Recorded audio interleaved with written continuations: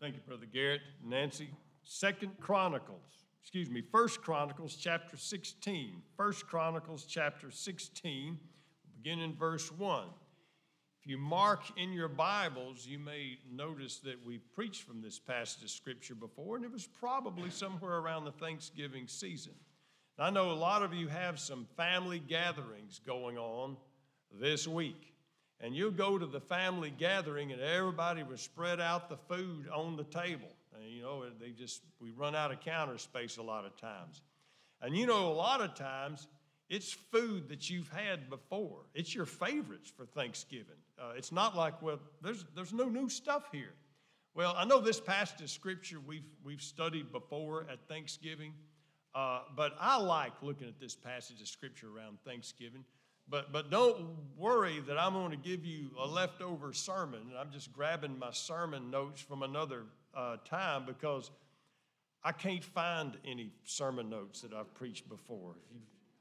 Your pastor does not have a filing system for his sermon notes. I have a piling system. I mean, they're in a box somewhere. So you're not getting a warmed over sermon, but we are looking at a favorite passage of Scripture for Thanksgiving, just like you probably have your favorite food for Thanksgiving. And if it's not there, you kind of feel cheated. So we're looking at the same passage of Scripture concerning Thanksgiving. Some of my earliest memories of public school have to do with Thanksgiving, because in public school, they start, of course, with American history. And where do you start with American history? You start with American history when the settlers came over. And then, of course, as you're dealing with the early settlers and all, conveniently around November, you're to the point about where Thanksgiving came up. And I remember, of course, all the lessons about Thanksgiving. I remember having to do your hand and the turkey and that sort of thing and all the artwork and everything. We always have some fond memories about Thanksgiving. Thanksgiving is a part of American history. And I would say Thanksgiving and Thanksgiving holiday is a part of our personal history, because that was always a wonderful thing to have that week out of school before, of course, 2 weeks later you had the Christmas break. That week out of school is kind of woven into my memory because it was beautiful. You're out of school, it was cool, it was the holidays, you get together with all your cousins and so forth. It's a part of our history, it's a part of American history, but it's not an American original. Thanksgiving is not an American original. As we see in this passage of Scripture, Thanksgiving's been going on for thousands of years. The event that we're looking at here happened about 3,065 years ago, give or take a few years. But it's a long time ago. And if you do a little bit of research, you realize there's probably about 8 different countries that have some sort of Thanksgiving recognition. So even though it's not an American original, I like to think of Thanksgiving as our holiday. I like Thanksgiving, and I'll claim it as my holiday, and I hope you do too. First Chronicles, chapter 16, beginning in verse 1. First Chronicles, chapter 16, beginning in verse 1. Would you stand as the Scriptures read, please? So they brought the ark of God and set it in the midst of the tabernacle that David had erected for it. And they offered burnt offerings and peace offerings before God. And when David had finished offering the burnt offerings and the peace offerings, he blessed the people in the name of the Lord. And he distributed to every one of Israel, both man and woman, to everyone a loaf of bread, a piece of meat, and a cake of raisins. And he appointed some of the Levites to minister before the ark of the Lord and to commemorate, to thank, and praise the Lord God of heaven, of Israel. Asaph, the chief, next to him Zechariah, then Jael, then Shemiramoth, and Jehiel, Mattathiah, Eliab, Benaniah, Obed-Edom, Jael with string instruments and harps. But Asaph made music with cymbals. Benaniah and Jehaziel, the chief, regularly blew trumpets before the ark of the covenant of God. On that day, David first delivered this psalm into the hand of Asaph and his brethren to thank the Lord. Oh, give thanks to the Lord. Call upon his name. Make known his deeds among the peoples. Sing to him. Sing psalms to him. Talk of his wondrous works. Glory in his name. Let the hearts of those rejoice who seek the Lord in his strength. Seek his face forevermore. Remember his marvelous works which he hath done. Skip down to verse 23. Sing to the Lord, all the earth. Proclaim the good news of his salvation from day to day. Declare his glory among the nations, his wonders among all people. For the Lord is great and greatly to be praised. He is also to be feared above all gods. For all the gods of the peoples are idols, but the Lord made the heaven. Honor and majesty are before him. Strength and gladness are in his place. Give to the Lord, O families of the peoples. Give to the Lord glory and strength. Give to the Lord glory due his name. Bring an offering and come before him. O worship the Lord in the beauty of holiness. Tremble before him, all the earth. The earth also is firmly established. It shall not be moved. Let the heavens rejoice. Let the earth be glad. Let them say among the nations, the Lord reigns. Let the sea roar and all its fullness. Let the field rejoice, all that is in it. The trees of the woods will rejoice before the Lord, for he is coming to judge the earth. Oh, give thanks to the Lord, for he is good, and his mercy endures forever. Let's pray together. Father, we thank you for Thanksgiving holiday. We thank you for every day that you give to us, for the breath that we breathe, and we ask that every breath would give glory to your name. But as we pause as a country, as we pause as a people, help us, Father, to give glory to your name. Remind us of who you are and who we are. And may we give you the thanks and the praise and the glory that's worthy of the name by which you're called. In Jesus' name we pray, amen. You may be seated. This, of course, is like our own Thanksgiving holiday in that this is a national holiday. This had to deal with a country, a nation, specifically the nation of Israel. It was a celebration for an event, the Ark of the Covenant. And if you remember the Ark of the Covenant, that was so crucial and important in the days of the traveling of the Hebrew children for 40 years in the wilderness. The Ark of the Covenant, of course, we know after the wanderings in the wilderness became pretty much established, at first one place and another, and at one time it was a man's house. And David said, this should not be. There should be a central place of worship, and the Ark of the Covenant should be here. And so they erected a tabernacle after the pattern in the Old Testament, of course, in the book of the law. They erected that tabernacle after that pattern there in Jerusalem. And they brought the Ark of the Covenant, had a big parade.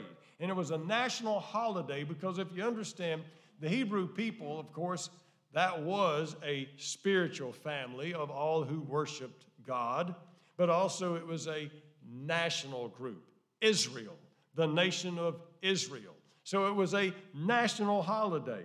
And like our national holiday, it was complete with food. It says here, he distributed to every one of Israel, both man and woman, to everyone a loaf of bread, a piece of meat, and a cake of raisins. I believe the King James says a flagon of wine. What it had to do with some grapes. There was only two ways you could more or less store grapes and have them long term. That was raisins, and of course, they would take the grape juice and they would ferment it naturally in wineskins and so forth. But it had to do with grapes. Now, sometimes we are prone to give the Bible our own interpretation. So I'm looking at this holiday, and I cannot help but look at this holiday in the lens of my own Americanized upbringing. I'm looking at a loaf of bread and a piece of meat. And so there's some sort of a hamburgers or something going on here. We had some sort of a barbecue or something. We had some meat and some bread, and obviously there had to be a raisin pie in there somewhere. I'm just saying, all right? It was a great time, though, and it was a national holiday, and it was celebrated with food. But it was also a worship service involving the assembly of worshipers in a place of worship. Now, that's important for us. When it comes to the essence of true thanksgiving, we can thank God anywhere we are.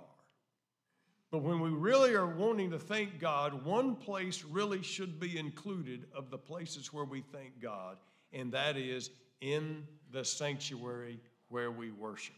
At this point, it was a tabernacle. Now, what we say about that, it was curtains, tents. It was fabric. It was just what they had in the wilderness. But it was their place of worship. It was a place of worship there in Jerusalem. Worshipers probably weren't in walls like this because that structure wouldn't hold all of them. It could just hold the altar and the priest and all those things. They were all gathered outside. That was their place of worship. In my memory of Thanksgiving, and this is quite interesting, in public school, one of the first passages of the scripture other than the 23rd Psalm that we were introduced to as public school children was the 100th Psalm. And I want to turn to the 100th Psalm and read that because there's some details here concerning thanksgiving and the essence of thanksgiving that we want to point out. The 100th Psalm. In fact, I think it was in my third grade class, we were asked to memorize this psalm. And I memorized it pretty well, know it, not every word by heart. If I had to, I probably could, but I like this psalm. We memorized this psalm.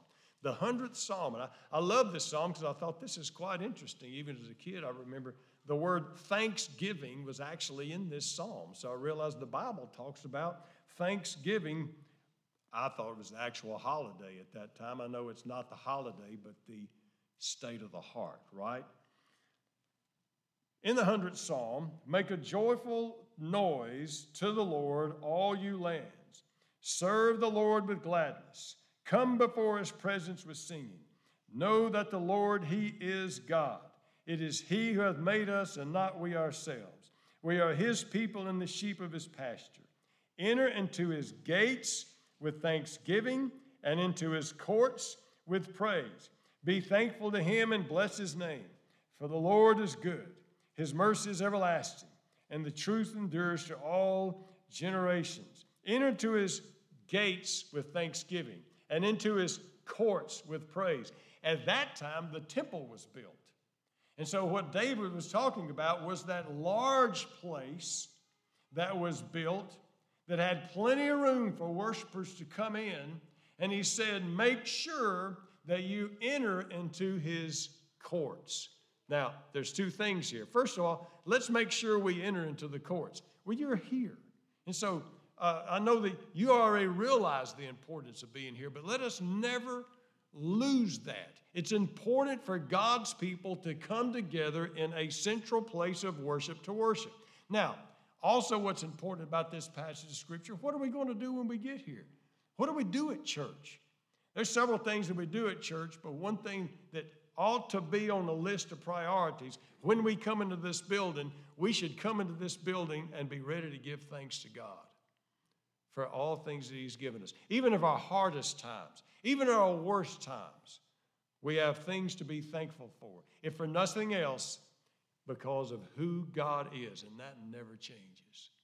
And God's love for us, that never changes. We live in a world that's sometimes rough and hard, and sometimes life is hard. God never changes. And so we come in here, and it did involve a place of worship. It did involve a sanctuary. So we realize Thanksgiving should always bring our hearts and our feet into the place of worship. But we have in this passage of Scripture and in the 100th Psalm a picture of the essence of genuine thankfulness. What does it look like? What does it do for us to genuinely give thanks? We understand, first of all, it involves the heart. In this passage of Scripture, we'll look at a couple of things. We know that people were rejoicing. They were very happy. And thanksgiving involves our heart. In other words, our heart really needs to be in it. When our heart's really in it, joy will be part of what we're feeling.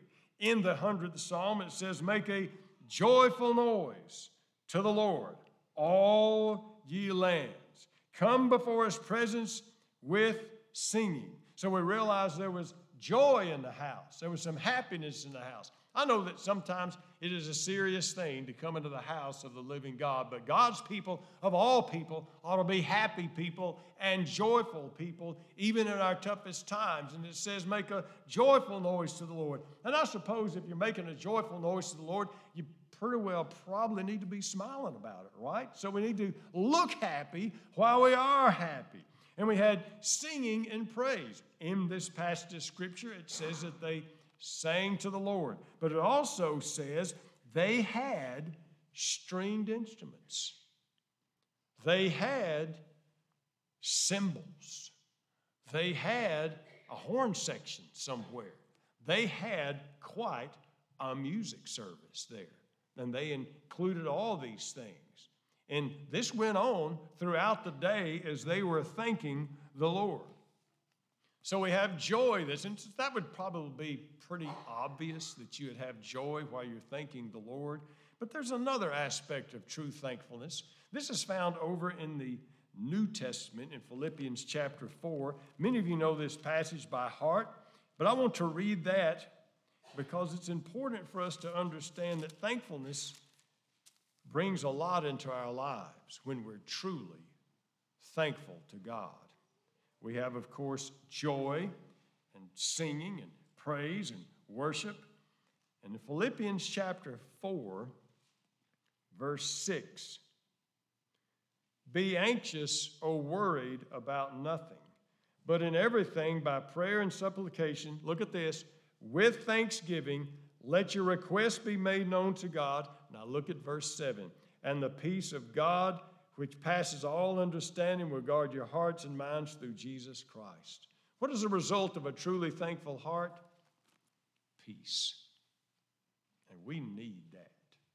What's the opposite of peace?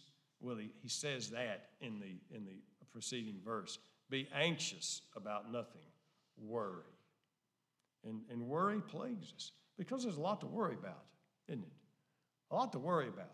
There's a lot to worry about that we all know about, the condition of the world in general. Then you have the things that you're going to worry about because you have things and you're going on in your life. Some of the things going on in your life people know about, if there's sickness or death or so forth. Then some of the things only you know about. Only you would know.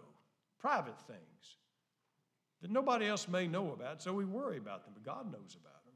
When we're truly thankful, it says, bring these things to God with thanksgiving. And it says, the peace of God that passes all understanding will keep your hearts and minds. Now, why is it a peace of God that passes all understanding? People cannot understand how we can have a heart of peace and tranquility with all that we're facing. But you see, that's what God does. And when we're truly thankful and you're communicating with God, that brings with it some peace. There's a psalm that we've read before, and maybe we didn't connect it with Thanksgiving, but does connect with Thanksgiving in the 57th Psalm.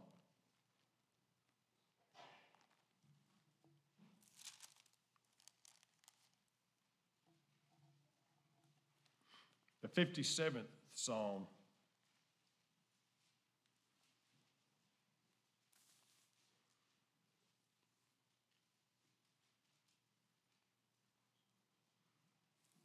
Psalm 57, verse 1.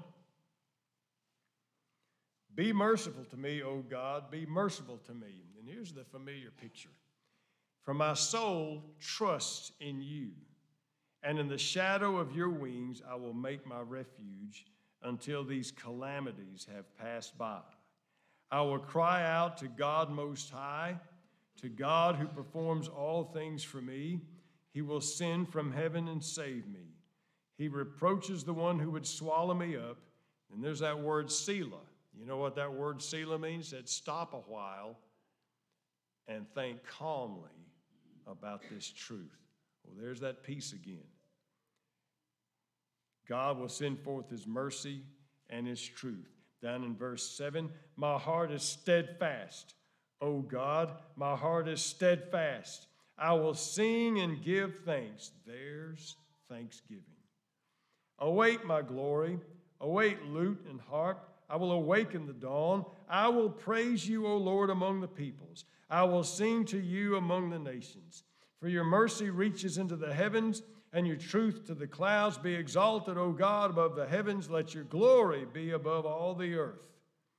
You see, what we're dealing with here in this passage of Scripture, what saturates this passage of Scripture is this: confidence. Total confidence in God. My soul trusts in you. In the shadow of your wings, I'll take my refuge. And then he says, my heart is steadfast. I like the King James Version of this because the King James Version says, my heart is fixed.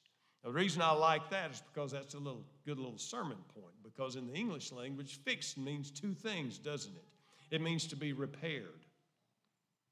You got to fix something. That means you're going to repair it. In God, our hearts are repaired. Our broken hearts are restored. Our lives, our broken soul is fixed. It's repaired. But the original meaning of this, and we know this, to be fixed is to be fastened down to something solid. My heart is fastened to something solid. My heart is steadfast. It is fixed. It is stable. And then, of course, interwoven with all this trust is what? Thanksgiving. His thanks to God can be a result of his confidence in God. The confidence he has in God can also be a result of his heart of thanksgiving. It's hard to tell, but they all go together, don't they? So we know that there's confidence and peace. When we're truly thankful, there'll be a heart of dedication. In the 40th Psalm, verse 8, David says, I delight to do your will. And it's quite interesting. We might investigate that psalm and find out exactly if thanksgiving and praise is mentioned in there. But as I mentioned in the bulletin, in the Hebrew Bible, the whole book of Psalms is entitled Psalms of Praise. Every single one of them is meant to be a praise to God. So in the middle of all this, David says, I will delight to do your will. Whose will? God's will. That's what I want to do.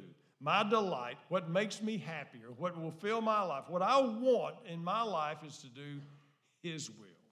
And that is found in a psalm of praise. So it involves the heart, but true thanksgiving also results in some action. You see, thanksgiving does something. It's not just a feeling. It does something. True thanksgiving will accomplish something. In the 50th Psalm, verse 14, offer to God thanksgiving, pay your vows to the Most High. When we're truly thankful, watch this, we'll keep our commitments to God. We'll do what we said we'd do. And a lot of times we make some promises to God, don't we? We tell God we're going to do something. We call that committing our life to the Lord. And when we're truly thankful, we'll do what we said we would do. But I know sometimes we're not truly thankful. And watch this, sometimes we don't do what we said we would do. And you know what has to happen then? We have to recommit. You ever done this or heard of somebody, I recommitted my life to the Lord? Well, God didn't break a commitment, but a lot of times we do. When we're truly thankful, we will pay our vows. Just means I'm going to do what I told God I would do. I'm going to keep my promises. If I told God I'm going to do this, Lord, I'm going to do better, I want to do this, and you can fill in the blank because all of us have said things. Let's make sure that we follow through. When I'm really thankful to God, then I'm going to want to do what I told him I would do to him. We will also give back. In verse 29 of this passage of Scripture, in 1 Chronicles, give to the Lord glory to his name, bring an offering, and come before him. See, true thanksgiving realizes everything I have comes from God. Everything I have comes from God. So I have no problem giving some of it back. But when I start thinking that everything I have is mine, somehow I did this, well, then I'm going to be clawing a hold of it. I'm going to hold on to it. But you see, we have no problem giving back some of it because we can never repay all of it, can we? But when I'm truly thankful, I have no problem bringing an offering and giving to God because I know he gave it to me in the first place. And all that I have came from his hand. And genuine thanksgiving goes beyond the walls of this sanctuary. Now, as I mentioned before, Thanksgiving should go on in here. And Thanksgiving in our life should involve regular visits to this place so we can give thanks in his courts and in his sanctuary and at his altar. But notice what it says in verse 23 of this passage of Scripture.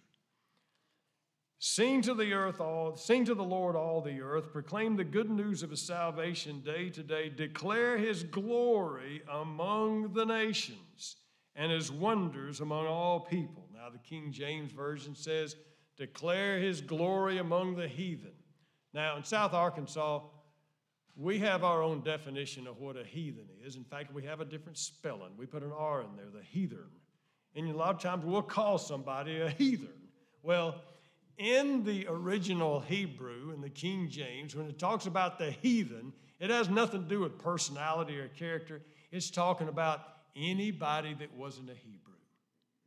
So what am I got to do if I'm going to go to somebody that's not a Hebrew and tell them about the great God of our salvation? I've got to leave this place and do something out there. You see, genuine thanksgiving is going to result in our doing something, and doing something out there. Of course, I'm glad that I belong to a church that has no problem doing things out there, because you do some stuff. We include people with the homeless shelter and the other ministries and other benevolent things, and you do things out there. A lot of things we're aware of that we do together: the homeless shelter, the food pantry, and of course the Hannah pregnancy and the compassion. We take care of all those people, special things, and we pitch in on the Toys for Tots and the teens with the foster. A lot of these things, we're aware of these things. But then I'm filled in on some of what you're doing, because I know a lot of you do other things, just you, that help people out. And you minister to others, and you're the hands and feet of Jesus, and just you know about it, or maybe a handful of people around you. And every now and then I'll get word of this kind of thing. See, what we have here is, when we're genuinely thankful, it's going to involve a worship service, that's sure, but genuine thankfulness means we do something out there. Now, what kind of things can we do out there? I don't know, maybe you're puzzled about this. There's lots of things you can do, and I don't think you'll have any trouble finding something to do. But you see, when we're really thankful, the worship service doesn't end when we say amen and walk out the door. The worship service just starts when we do things that are outside of the walls. And it says, and we do that day by day. That means it involves other places besides this place and other days besides Sunday. See, worship to God and thanksgiving to God is going to involve Sunday. It's going to involve the church walls, but it's going to involve other places and every other day of the week. That is true thanksgiving. But thanksgiving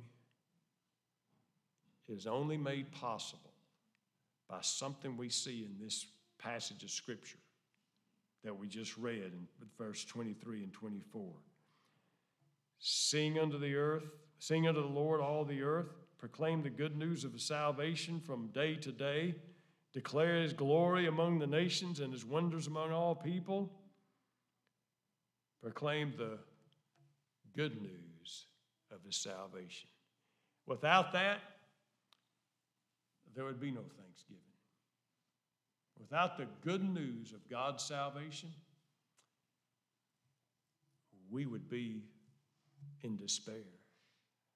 But with the good news of God's salvation, we can have hearts that are thankful, because we know no matter how much hurt, how much pain, how much hardship, how much discomfort, how much sadness that sometimes we feel, with the good news of his salvation, we know that through it all, eternity looks wonderful, doesn't And this is all just temporary. And we have an eternal home, an eternal family, eternal safety because of the good news of His salvation. That means even in the worst of time, we have something glorious. Didn't Paul say it this way? Thanks be to God for this unspeakable gift. The unspeakable gift, beyond words, that's salvation. And he says, make sure, as we enjoy this salvation and thank God for this salvation, he said, proclaim the good news of His salvation and let other people know. That's another thing that we do as a church, is proclaim the good news of His salvation. Because there is no other organization on the face of the earth that's entrusted to do that. We're it. We've got it. Make sure we do the job that God gives us to do. We prepare for an invitation on Him. Simple thoughts about Thanksgiving. Do you know the joy and peace and confidence that belongs to a heart that's totally committed and trusting God? Has it been a long time since we said, Lord, I'm not as thankful as I should be? You know, we pray hard about some things sometimes. We pray hard about things when it comes to a tragedy or a potential tragedy, or somebody's sick, we want them to get well, or emergencies and accidents. Do we pray just as hard when we're thanking God that we're not going through that right now? Are we just as intense in our prayer when we realize I'm not facing an emergency? I'm well. Most of my family's well. Sometimes we're prone not to pray that hard. Let us make sure that we look at our hearts and make sure we have that true heart of thankfulness in the sanctuary, and then carry that out with us today as we stand and sing. What number?